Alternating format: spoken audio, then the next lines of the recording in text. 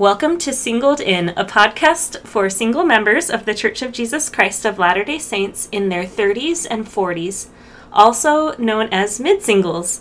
I'm Lindsay. And I'm Oliver, and tonight our topic of the day is what not to say to your single friends. And tonight we are joined by a special guest who is also our dear friend, Brittany. Thank you for being on our episode. Hey guys, it's Brittany here. So Brittany, tell us a little bit about yourself. Okay, a little bit about myself. I'm 35. I've never been married. I am a registered nurse. I work in pediatric at a hospital here in town, and have been doing that for almost 10 years, which is kind of crazy. Nice. Mm-hmm. And I have been in the singles ward like my entire adult life, so that's been definitely a roller coaster of a ride.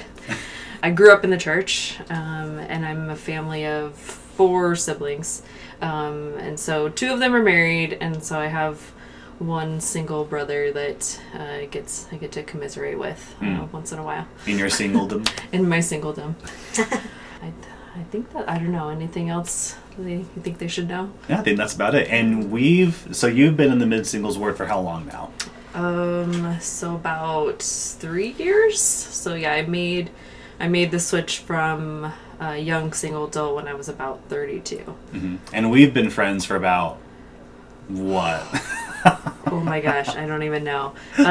We first met when we were around 15, 16. Yeah, back in high school. But we didn't really become kind of better friends until we were in our mid-20s. Yeah, so when we were attending the YSA ward at the time. Right. So I think we've been friends, for a good 10 years now. Wow. I know, crazy. Yeah, still friends, and now we're in the mid-singles ward.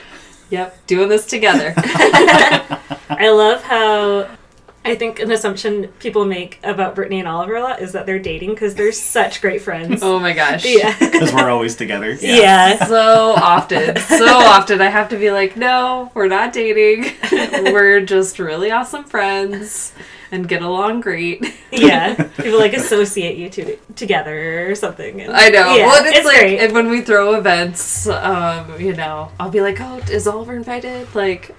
Yeah. What time is Oliver going to be there? Oh, is Brittany coming? Exactly. Yeah. That's great. That's good to have a wingman. Especially in the mid-singles ward. Especially. Yes. Brittany, tell us more about that. Tell us what it was like to turn 30, 31 as a member of the church and single, and what was it like also deciding to go to the mid-singles ward? Okay. So turning 30, I remember being kind of nervous about it, because I'm I'm going into this whole new decade, and I was obviously still single, and I don't feel still going to the YSA at 30, I think still felt okay, because at the time I had still a pretty good group of friends. Mm-hmm. So I was still going to lots of events and hangouts and things like that, and so I didn't feel out of place necessarily, but it was around that time 30, 31 that I kind of looked around the ward and I'm looking at some of these guys and they're all 22, 23 and and I would go to FHE or whatever else and talk to them, and it would just feel weird. Because they might not know how old I am, but I generally knew how old they were. And so that big gap started to feel really large.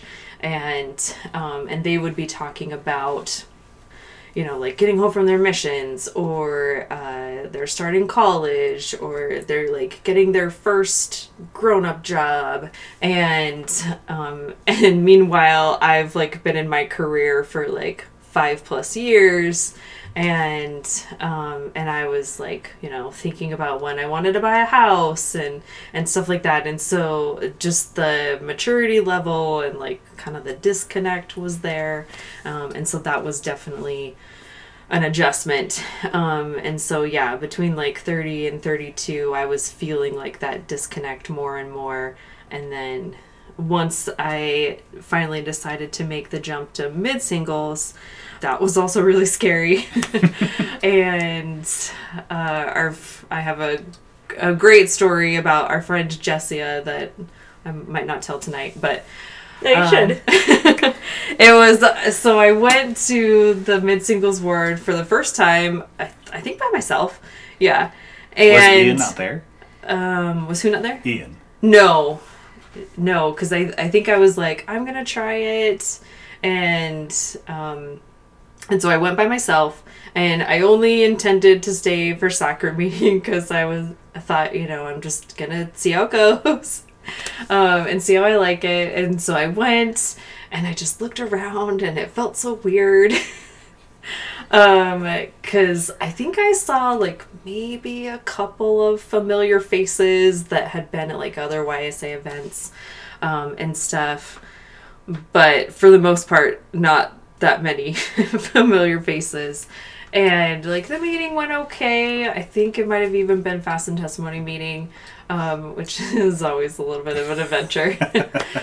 So then as the meeting ended, I honestly, in kind of my normal fashion, like, I just was like, okay, I'm like, good to go. Like, and so I started to walk out, and Jessia said she said I was almost running, which I don't remember, but I don't know, I tend to walk a little fast sometimes, so who knows.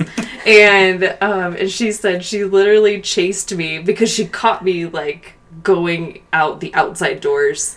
And she was like, hey, like, and so she stopped me, and she was like, I just wanted to introduce myself, and she said, I'm the Relief Society president, and I'm Jessia, and she's like, and it's good to meet you, and all that, and she's like, I hope you come back, and honestly, she was the reason I did come back, because she at least made me feel a little more welcome, and that there was a face that was like somewhat familiar and friendly already, and so I don't think I came back for like a couple of months, but when I did come back, I like brought a friend with me, and then maybe a few weeks later I started to actually come like week to week. But I do remember it feeling very weird at first, but at the same time, everybody was very welcoming, very friendly. I had numerous people like introduce themselves to me and made me kind of feel at home. But it was kind of a scary jump. I admire you because you like went to the mid-singles ward not knowing anyone. By the time I went to the mid-singles ward, our mutual friend Ian was already going and Brittany was already going. So I kind of already had that cushion of people that I knew, whereas you just jumped right in not knowing anyone there. And like you said, you saw familiar faces, but you didn't like expect to see someone there that you knew. Yeah, like even the familiar faces that I saw like weren't necessarily friends. They were just like people I might have seen at an activity or, and yeah. So it was definitely, meeting lots of new people and everything. So I love that story. I feel like Jessie has been responsible for recruiting quite a few of our friends into the ward, so we have her to thank for all of our friendships. So our topic today, I'm very excited about. This is actually, we planned this very last minute. Oliver and I were going to record on our own tonight, but we went to sushi with friends because single life has some perks, including sushi with friends. Absolutely. And Brittany was there and agreed to come join us, so I'm excited. We're talking about what not to say to your single friends. And so we wanted to talk about a few of the things we hear sometimes that maybe aren't helpful or maybe make us a little angry inside or damaging. Or maybe just things that, maybe are misunderstanding singles. So, we want to talk about those and then maybe some things that might be more helpful to say to your single friends and family. Yes, so, more helpful things. Yeah. We can help. Yeah. I do feel like this is an exciting topic for me because I feel like there's going to be more input from you two ladies. Because I feel like when it comes to like hurtful comments or like unhelpful comments, it's usually targeted towards more the sisters in the ward than like the brethren in the ward. Oh yeah? Do you guys agree with that? I hadn't thought about it in that way, but I think you're right. Because I think the guys, they just have this, like they're kind of more in control of their singleness. I guess if that's maybe the best way to describe it. Yeah, that makes sense. So they're the ones Or it's perceived. Or it's perceived that way. Yeah. Because they're the ones usually doing like the asking out or the not asking out or whatever, and the girls are kind of there just more or less waiting, since it's that typical way that girls don't usually do the asking. That dynamic. Yeah. So I think it's girls that get those negative questions or whatever else, I think, more often. Yeah. They get more hounded than the guys do. Right. Do you think that's a worldwide thing, or do you think that's more a church thing? I think it's probably more worldwide, but because... I think that's probably safe to say that's more worldwide. Yeah, that's interesting what you're saying, because, I mean, girls definitely take a little bit more of a passive role in dating, and so a lot of the things you're doing aren't as controllable. Like, you're not just going to ask somebody out, but you're doing all these little things to, like, make yourself just, like, marginally more attractive to the opposite gender or whoever you're trying to date.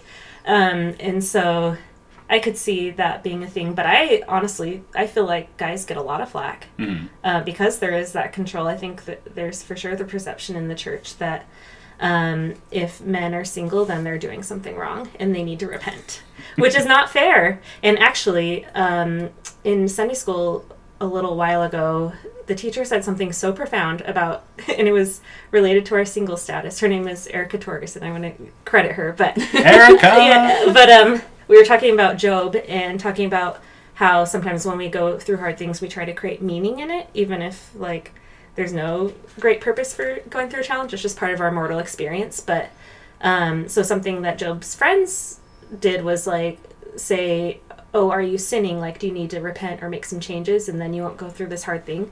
And how that's like a big narrative for us as singles in the church.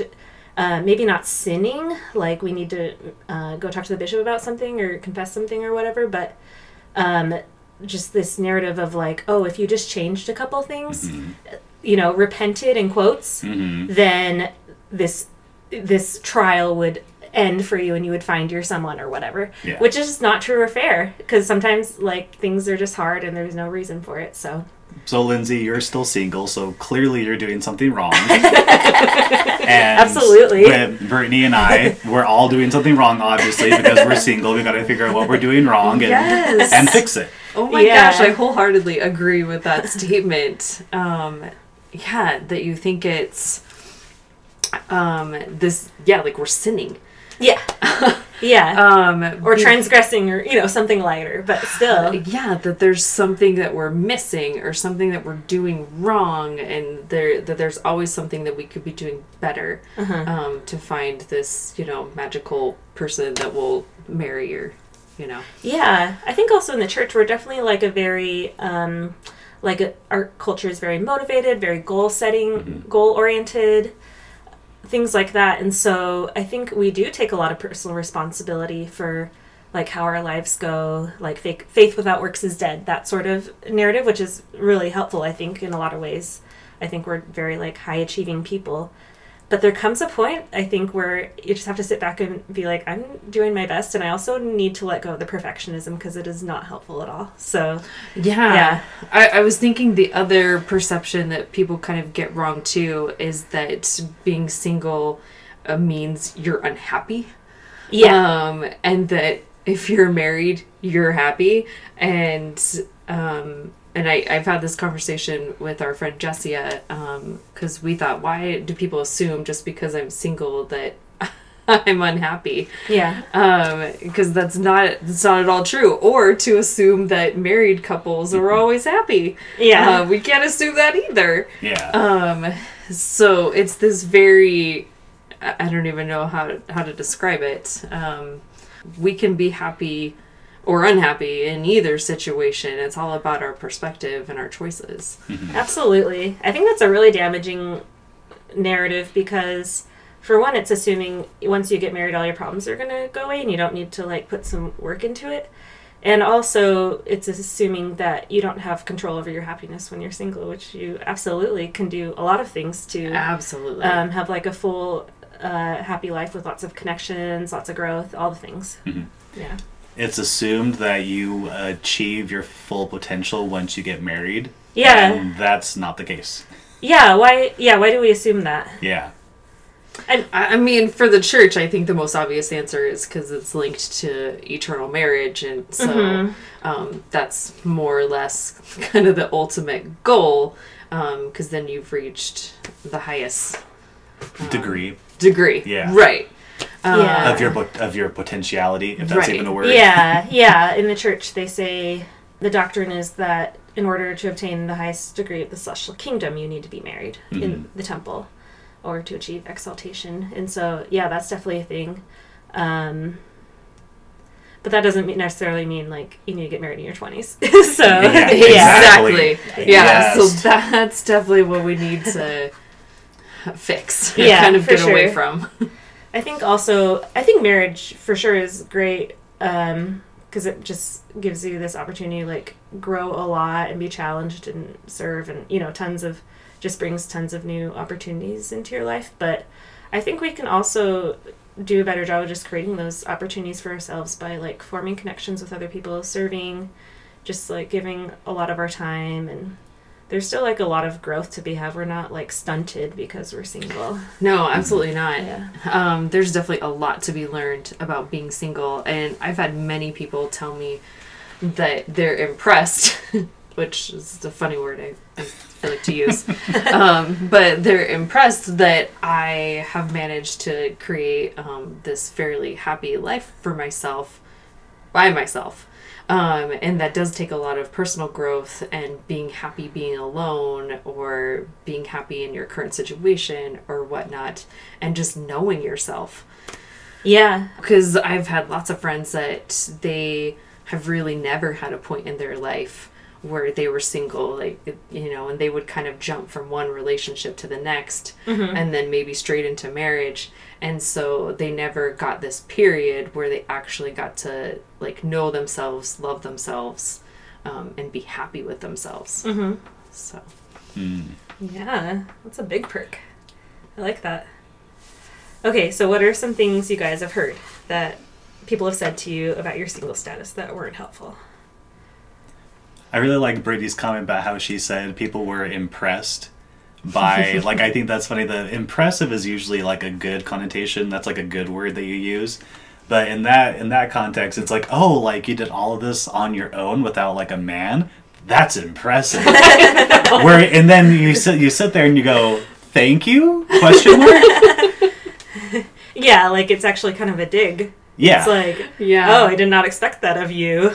Yeah. Yes. All on your own? Yeah. Exactly. So that definitely, I think, goes in the category of not helpful. Yeah. It's like, well, and all of these are so well-meaning, I think, but obviously, like, knowledge is power, and we're here to educate people Yeah. on how to have, like, better, more helpful conversations. Exactly. One of the things that, so as a male member of the Church of Jesus Christ of Latter-day Saints, one of the questions that, like, my friends, especially my family, have asked me after I went on a date, the follow-up question is, okay, so are you going to go on a second date? When's the second date? And I would always say, I mean, maybe there won't be a second date. I wouldn't mind going on a second date. And then when I gave them that answer, it was always followed by, oh, but, like, get them another chance. Like, how come you say that? Like, you should go on a second date. You're too picky, right? Yes, exactly. Yeah, that's a big one. Mm-hmm. Yeah, that's a very big one. I was like, I've definitely heard those from my friends and family. They're like, when's the second date? And you're like, oh, I don't know. And you always have to keep in mind that this isn't just about you. Like, it's about how they feel too. Yeah. So you think, well, I wasn't sure, or I did like them, but it all depends on whether or not they want a second date, or they're interested, or whatnot too. So why is telling someone that they're being too picky not helpful for them? For me, it just brings out, I was going to say it brings out a lot of insecurities, but it just brings out insecurities. Yeah. Like when someone says, oh, give them a second chance, like, oh, you're being too picky. And then in your mind, you think to yourself, oh my gosh, like, am I being too picky? And then you start thinking, well, what am I doing wrong that I'm not willing to give this person who I didn't really hit it off with a second chance? Yeah, I think that's great. I think the person's kind of assuming they know more about you in that relationship than you do. Exactly. Even though they didn't go on the date. Like, yeah, exactly. Yeah, and they're not like there. In your head, in your brain. Yeah, I think that's something I've been thinking about a lot in my personal life is how can I make decisions that are like true to me. I definitely rely a lot on others for like advice and help in terms of like navigating my life, you know, parents, other people, which is helpful, but I also at the end of the day, like nobody knows me as well as I do, and maybe Heavenly Father, you know. So right. Like I just trusting like my own like internal authority and ability to like do what's best for my life. That's been hard for me to do, but it's very important. Yeah, I definitely feel similar as Oliver when he said, they say like, oh, you're too picky. And so you definitely start to second guess yourself and you're like, am I too picky? Like, do I need to do this differently? And you start feeling so insecure. Like you're the villain. Yeah. And over here you're like, maybe I just didn't hit it off with this person and it just didn't go well. Yeah. But at the same time, maybe we will have a second date. We just haven't got there yet. So sometimes I feel like we just need to give it time. Yeah. Too. But I was thinking, what's something that I guess would be more helpful to say? Yeah, actually, I trust you. Like, I trust you to do what's best for you. I trust your judgment. I trust your judgment. Yeah, and I was thinking in a situation like that, one of the best things to do, honestly, is just listen. And if they're sounding like it didn't go well, or if it did go well, then just go with either way. Definitely take cues from them. Yeah. And don't make assumptions that this is this person's last chance for love, because it is not, you know? I think that's also part of it is like, this is it, that's all you got, so you better choose it. But obviously there will be more opportunities to date. What else? So one that we had is the why are you still single? I think that one's really well intentioned. Like people are trying to give a compliment. They're kind of like the I'm impressed compliment. But that is such a loaded question. Yeah. So why are you still single? But in their mind they're thinking, okay, what's wrong with you? Or what have you done and that you're still in this single state? Yes, and some people say it with very good intentions, because they'll say it in a way that is like, you're amazing, like, right? Like, why are you still single? Like, yeah, it's meant to be a compliment. Yeah, it's meant to be a compliment, but to you, then you're thinking, I am amazing. Like, why am I still single? Yeah, yeah, it kind of is that thing. Like, what's wrong with you? Yeah. It's like assuming that singleness is lesser than something else, I think. Like, you're amazing, so you shouldn't have this lesser thing in your life. That is one of the things that's already against you when you end up in the mid-singles ward, because everyone already has that mentality, okay, I didn't do what I was supposed to do in the YSA, in the young single adult ward. Now I'm in the mid-singles ward, and we're all in the same boat, so something we all didn't do like what we were supposed to do when we were in the YSA. So now we're all here and we're trying to figure out what's wrong with that person. Or why is that person still single? So like right off the bat, you go to this mid-singles ward and everyone already has that same thought, like, I wonder why so-and-so is still single and how come they're in this ward. Yeah. And so that's almost like you kind of already have to battle against that as soon as you enter the MSA. Yeah, the narrative's so pervasive that we put it on ourselves, too. Like, we believe it. Oh, yeah. And when we meet new people in the mid-singles ward, and you meet somebody and you think, oh, they're so charming and funny and possibly attractive, and you think, why are they still single? And so even we're guilty of, judging our peers. Oh, for sure. I remember I was like, I don't know, getting to know a guy or something, and my friend said that to me. We were in our 20s. She said, oh yeah, he's great. You gotta wonder why he's still single. And I think that's unhelpful because I think it's making the assumption that everyone who's relatively attractive and fairly normal, not weird, mostly has their life together, should be married or should be coupled up. And, like, it doesn't work that way. I know so many, like, really beautiful, wonderful people who are still single, you know, into later years. And then I also know, like, plenty of people who are, like, maybe have some quirks or something that are, like, happily married. And so I think, yeah, just the fact that we're assuming that, you know, all these people who mostly have it together should be married, it just isn't fair, because you have to find, like, another half to that. It's not just about you. To all our listeners, just to set the record straight, we are 3 pretty attractive looking people. And we're still single, so we exist. Attractive people like us still exist. Actually, someone who told me this analogy, they were talking about lids for pots, finding your lid for your pot. And, like, if you're, like, a funky shape, like your pot's like a star or something, like, if you find another star lid out there, like, you know that person is for you. Like, that's the right fit for you. But if you're, like, a very normal shape, like round or oval or something, like, there's a lot of rounds and ovals out there. So maybe it takes a little more time to, like, weed through to find your person. So I think, like, sometimes when you're, like, I don't know, just have, like, a more unique or quirky personality or something, it can be even easier to find, like that right fit. I do really like that analogy. That's amazing. I forgot who told me that. I'll have to figure it out and credit them. But, yes, that's a smart person. Yeah. So is there something that's more helpful to say than why you're still single? I know, I'm not sure. Yeah. I would say just don't even ask that question. Yeah. I would say, because everyone wants to know why you're still single, but if you know you're not going to get the answer that you're looking for or hoping for, I would just say don't ask it at all. Yeah. Yeah. And I'd say if you're kind of fishing to know how they're doing or whatnot, I think a better question to ask them is, are you happy? Yeah. Or how you doing? Yeah. How are things going for you? And just kind of don't even address the singleness at all. Just see where they're at emotionally, and then go from there. Yeah. Yeah. How has dating been for you? Yeah. How's it been going for you? Yeah. I love that. I love that one. I saw a TikTok recently. It was like a relationship coach or something, and she addressed that one. She said, don't ask why you're still single. What kind of answer are you expecting from them? Like, what are you expecting them to say? Yeah. There's no good answer, no good response. You can either say, I don't know, I'm perfect. Or you could say, oh, I'm deeply flawed. That's why, you know? Yeah, like, right?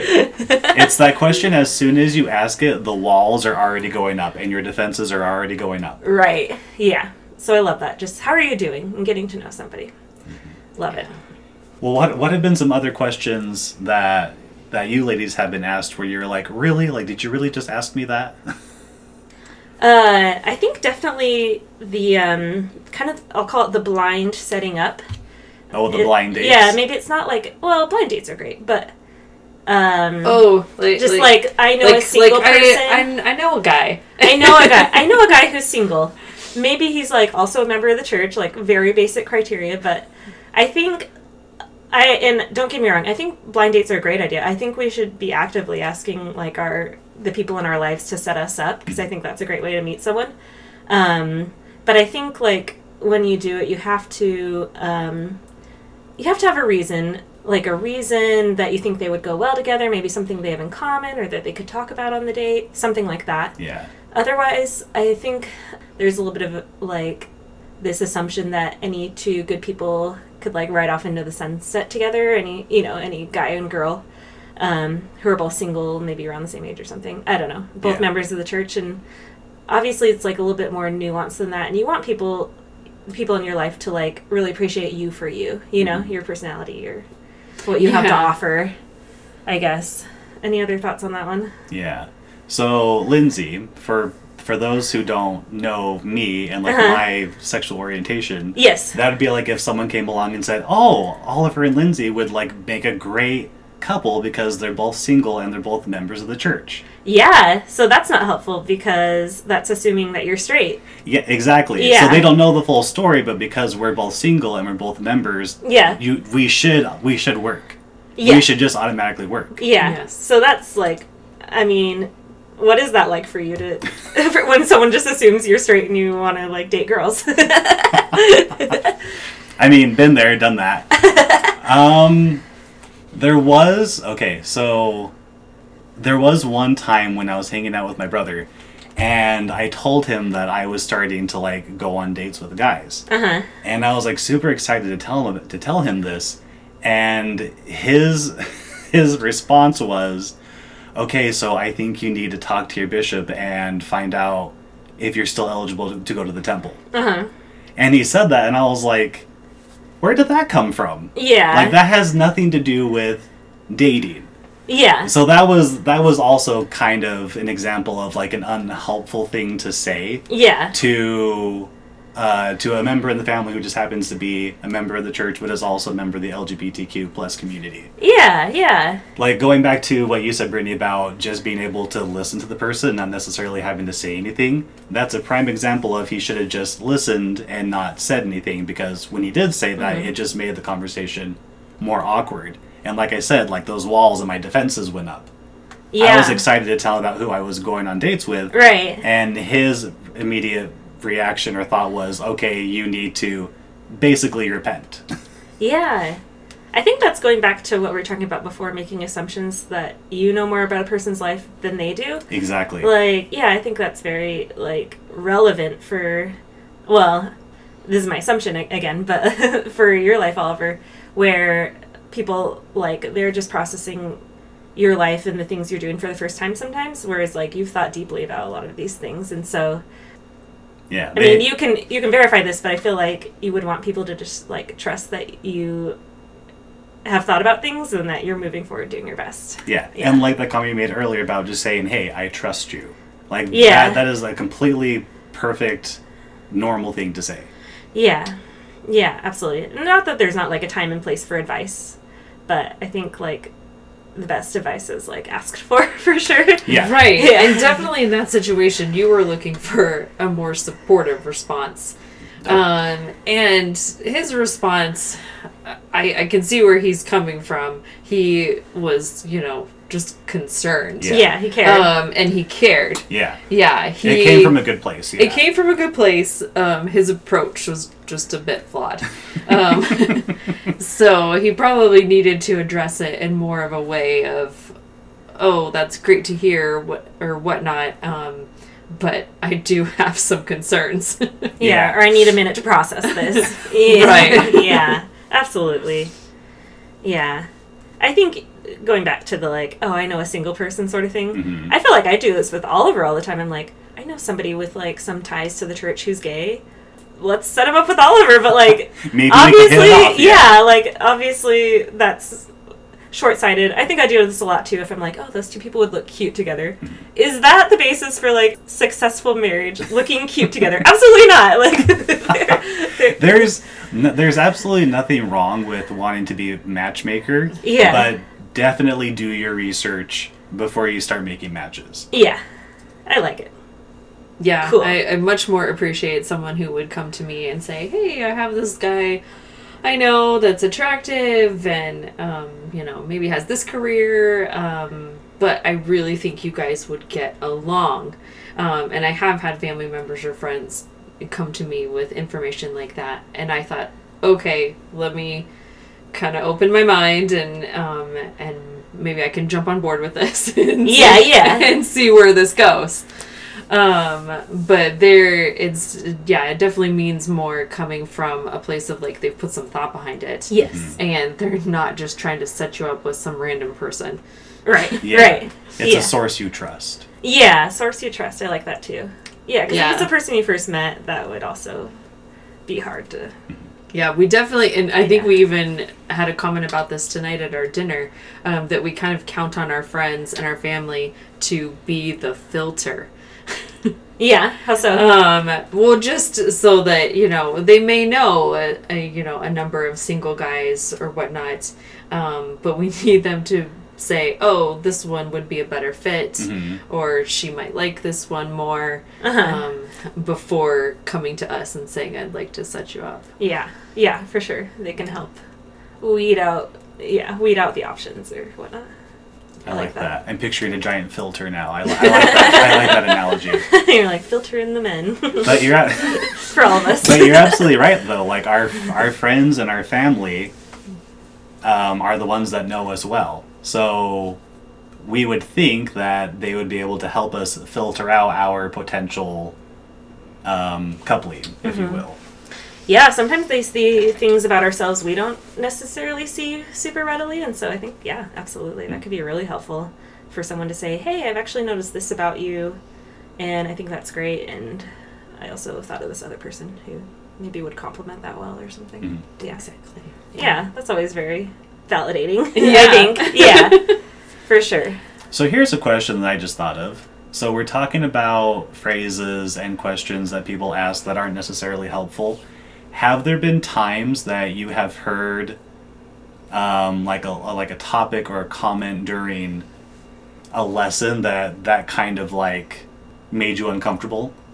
Interesting. Like related to our single status? Like related to like relationships or like your single status, or was there ever like a comment or a topic that was said or taught where you were like, I don't think that's accurate anymore, and I don't think that's necessarily helpful to dating?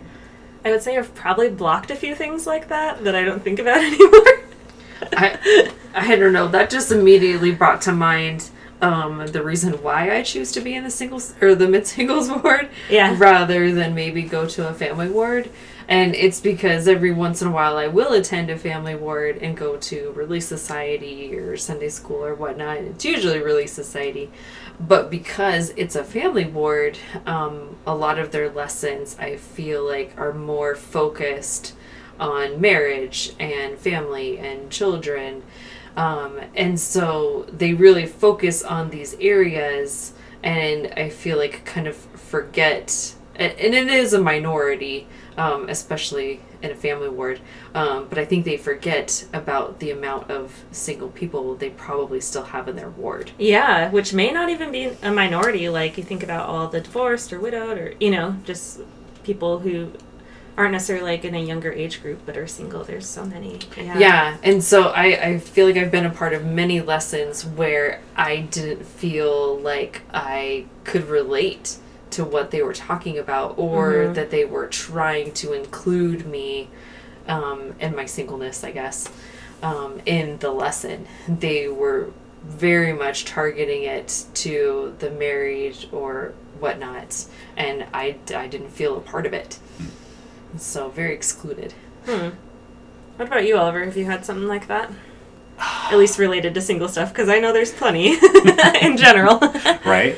Well, I am the odd man out, because when it comes to dating, there aren't any potentials in the mid-singles ward for me to date. But you do hear, like when you go to elders quorum or when you go to priesthood, you do hear like, brethren, we have lots of potential like sisters in the ward who are like great women, like you should give them a chance, and how come you're not dating them, and how come like none of you are like coupled up with these wonderful sisters in our ward? Yeah. Like we hear that a lot. Yeah, I believe it. Oh, interesting. Yeah. This is what I like to hear. Mm-hmm. Yeah. I would assume there's like some heavy shaming in elders quorum of these single guys. I'll be honest, in the young single adult ward, absolutely. Not so much in the mid-singles ward. Yeah. Why do you think that is? This is gonna sound awful, and this is not like this isn't like correct. It's not doctrine, but in my opinion, I think you hear so much of it when you're attending the YSA, because you're still young, you're still like fresh, you're still like you have a lot of things going for you. And then when you're in the mid-singles ward, like Brittany said, like you have like your career. You are working on like getting your own house, or like you own your house, or you're like you're doing more adult things. And I think at that point they're more focused on, well, I mean, you're in the mid-singles ward, and obviously like dating didn't work for you in the YSA, and you're in the MSA, and so we're not going to keep addressing this issue. You'll just figure it out when you do. Yeah, so it's like beating a dead horse. Or, yeah, exactly. Or almost like giving up, maybe. Yeah, exactly. It's almost kind of like, well, I mean, they're here, so let's not scare them off by, like, convincing them to date. Let's try to keep them here, and let's talk about other things. They'll figure out dating when they figure it out. And again, that's just my assumption. This isn't like doctrine, or like this isn't like what a leader told me. This is just something that I've noticed. Well, I think it's wise. I think there is like some drop off, I think, in the church around that like 31-year-old age where you don't belong in your current ward anymore. You're not allowed in your current ward. And so like you can for sure like do the work to find a new congregation, but it's also easy to just not go anymore or something like that. I don't know what the numbers are on that. We should look them up. But I know our bishop, our last bishop in the YSA before I moved to the MSA, he was, I think, a bishop of a mid-singles ward. Oh. Like maybe before that or whatnot. And he said he was always very sympathetic to that age group of the younger 30s, because you are very much in this transition period. And he said that if you're going to go inactive, that's when you're going to do it. Because you just get to this point where you don't really feel supported anymore, or included, or just represented, and so you just kind of fall away, and a lot of people don't notice, because you're in that transition period, and so you just kind of get missed. And so he was very sympathetic to that and made a lot of efforts to make sure that those younger singles still felt wanted. And I really liked that about him. Yeah, that's great. Yeah, the mid-singles ward definitely feels like a huge need there and provides a community where you otherwise may not feel like you belong or something. So, yeah, I really appreciate it. Yeah, we've talked about a lot of good things here. Any others we wanted to address? I do see this written down on your notepad. Well, have you tried this? Have you tried that? Oh, yes. What are the solutions that have been presented to you? Oh gosh, that I feel like we could talk about that for a long time. Let's do it. But let's dive into this. But I do feel like, especially within my close family and friends, I will talk to them about dating or specific dates. And as soon as I start talking and I say, oh, we went on a first date, and they jump into that whole, are you going to go out again? When's the second date? Business and all that stuff. But even just if I bring up, oh, I met this person today and they were really interesting and we had a great conversation, and the follow-up question is always like, oh, when are you going to ask him out? Yeah. Or maybe I'm not really interested in anybody at the moment, and they'll say, oh, why don't you put yourself out there more, or why don't you be more forward, or why don't you ask a guy out? And so there's always just so many suggestions of what I can do differently, and every once in a while it can be helpful, but most of the time it's not. Yeah. And this is advice from like married people, whether they're your married friends or they're married members in your family, where they met their spouse when they were in high school. Yeah. Or they met when they were at work. They didn't have to do online dating or do the dating apps like we have to do. So dating is completely different from what it was 10, 15 years ago. Yeah. I mean, I think the next level of have you tried is, I met my husband by doing this, and it's something. Yes. And it's always something random that does not work for everyone. I don't know. Those are never helpful. I'm like, good for you in your specific situation. Yes, because I feel like in those situations, and really just kind of in general, most people when they get married, they have this amazing situation. However, it happened. They only had to have it happen once. Yeah. For them to find their special person. And meanwhile, you over here, you're like, I'm still trying to make that special thing happen once. You're like, it's just taking me longer. Yeah. I feel like anytime two people get together and make like a long-term relationship work, it's a miracle. And so I'm like, yeah, sometimes miracles take a while, I guess. The one comment that always makes me laugh is when someone says, "Oh, it'll happen when you least expect it." Yes. What does that mean? Exactly. So should I like not pursue dating someone and then it'll magically happen? Yeah, or let's say, oh, I gave up and then I met my person. Yeah. I decided to give up dating and then I met my one true love. Yeah, so you were like sitting at home like a hermit? Is that what you mean? Or were you still going to stuff? You were still going to stuff. Yeah. You're right, I do hear that often. Yeah, that's a common one. I think one of the reasons this kind of advice isn't helpful is because it's conflicting a lot of times. Like I'll hear, oh, have you tried asking guys out? And then other people will say, oh, guys don't like girls who chase them. Yes. Or things like that. So then you're like, well, now what am I supposed to do? And like, they don't know. Like they haven't done research on the topic. Like, Yes. I don't know. So it's just like not helpful. And I think it's kind of anxiety inducing. Mm-hmm. I think it also goes back to what I talked about before, where it's maybe this narrative that we're doing something wrong or that we need to repent. Mm-hmm. So, yeah. And we already talked about how that's just not helpful or true. Mm-hmm. It's not like their purpose is to be hurtful. Yeah. They're just, they're happy. And so they naturally want us to be happy as well. Yeah. And so they do their best to like do and say things that they think are helpful, which in the end are not and are damaging and hurtful. Yeah. I mean, what's something better you could say if you genuinely wanted to help a person? I don't know. Or should you say anything? Because our comment, like, our unhelpful comment was, oh, you'll find somebody, you know, when you least expect it. Yeah. And, yeah, I don't know what the perfect, antithesis of that is. Yeah, I think asking, like, again, like we talked about, how's it going, or how's dating been lately? Maybe just something more open-ended and letting them tell you, versus assuming you, like, no.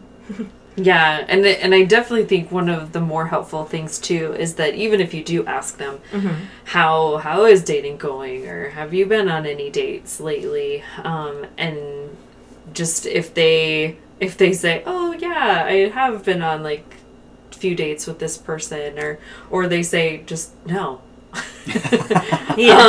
Like you definitely need to follow their lead, and if they don't want to talk about it, don't push. Yeah. Because I do feel like that happens a lot with these comments and stuff, is that it feels pushy. Yeah. It feels intrusive. Yeah, exactly. I was thinking about how sometimes I don't like going to extended family events because these relatives who I really don't have like a personal relationship with will ask kind of invasive questions like, how's dating going? Which I guess is okay, but I mean, there's so many like other higher level things you could start with, like, oh, are you enjoying where you live? How's your job going? You know, things like that are like a little bit less like personal and diggy. So yeah, I think just also like being aware, like, how close am I with this person? Because this is like maybe a somewhat intrusive question dealing with like their personal romantic relationships or whatnot. Yeah, and I do feel like I totally understand your anxiety with like family reunions or whatnot. Yeah. Because I think we very much get reduced to this, you're single. Yeah. And that is like the most, I guess, important, more or less, is the best way to describe it.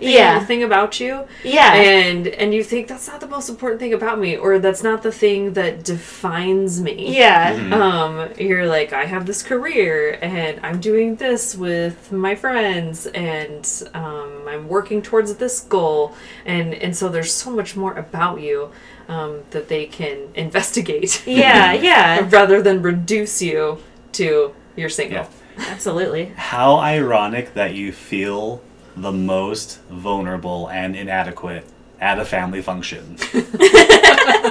Like, the family is the group that's supposed to like support and uplift you, but no, that's not always the case. Yeah, we could do another episode on that for sure. And sometimes they're great. We love them. Yeah, this has been great. Any other thoughts on things that are more helpful to say to your single friends as you try to like support them? I really like what you said earlier, just trusting their judgment. Yeah. And not forcing anything or not rushing anything.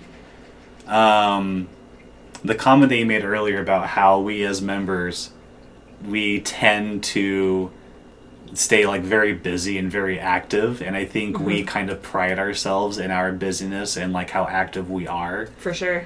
And so I think we just need to like take a break and like take a step back, breathe, and like not everything is a race. We're not in a rush to get married, because when you rush something good, it usually doesn't end well. It actually ends badly. And so I think we just got to remember that and like remind ourselves, hey, everyone else got married, good for them, but that's not the case for me. That's not my journey. Yeah, that's not my journey. They're on a different path than I am. Yeah. Go at your own pace, go at your own speed. Yeah. Yeah, I think other helpful, I guess, approaches, because I guess I don't have a specific like catchphrase or question more or less to say, but I think another approach is just I have an aunt that every time I see her, she never asks me, how's dating going? Have you been on any dates? Yeah. Like, do you have a boyfriend? Like, she honestly doesn't even address that aspect. She says, how are you? Like, yeah. Are you happy? How's work going? And she addresses those other things about me and just shows love. Yeah. Rather than kind of those more pushy questions that make me feel uncomfortable and like I'm doing something wrong. Back to our previous subject. So I love her approach, and I wish more people within the church could take an approach like that to our, I guess, group. Yeah. I love that. I had two more thoughts. One was, when you were talking, Brittany, was, I think this is something we could maybe ask everyone is, what are you excited about right now? I think we'd probably learn some cool things about people if we asked about that. Yeah. Another thought I had, this is something my sister said once, that she learned to ask when someone was telling you about something hard they're going through, is asking what's been the hardest part about it. So if someone is like being vulnerable with you and opening up about maybe how hard it is to date or whatnot, asking what's been the hardest part is maybe a good way to continue to get more information and support them better. Yeah, and definitely get their perspective on how they're feeling. Yeah. That's amazing. Yeah. Wow, this has been so good. That's awesome. Yeah, Brittany, I'm so glad you joined us tonight. You're the best. Thank you for having me. You're always fun to talk to about all these topics. This was so fun. Yeah, it was really fun. Yeah, I definitely feel like we learned some positive things that we could say in place of the negative things that we're usually force-fed. Absolutely. Building better habits, better patterns. Exactly. Yeah, it'll just continue to benefit us and those after us. All right, well, thanks. Yeah, thanks, Brittany. That's been awesome. Okay, thanks.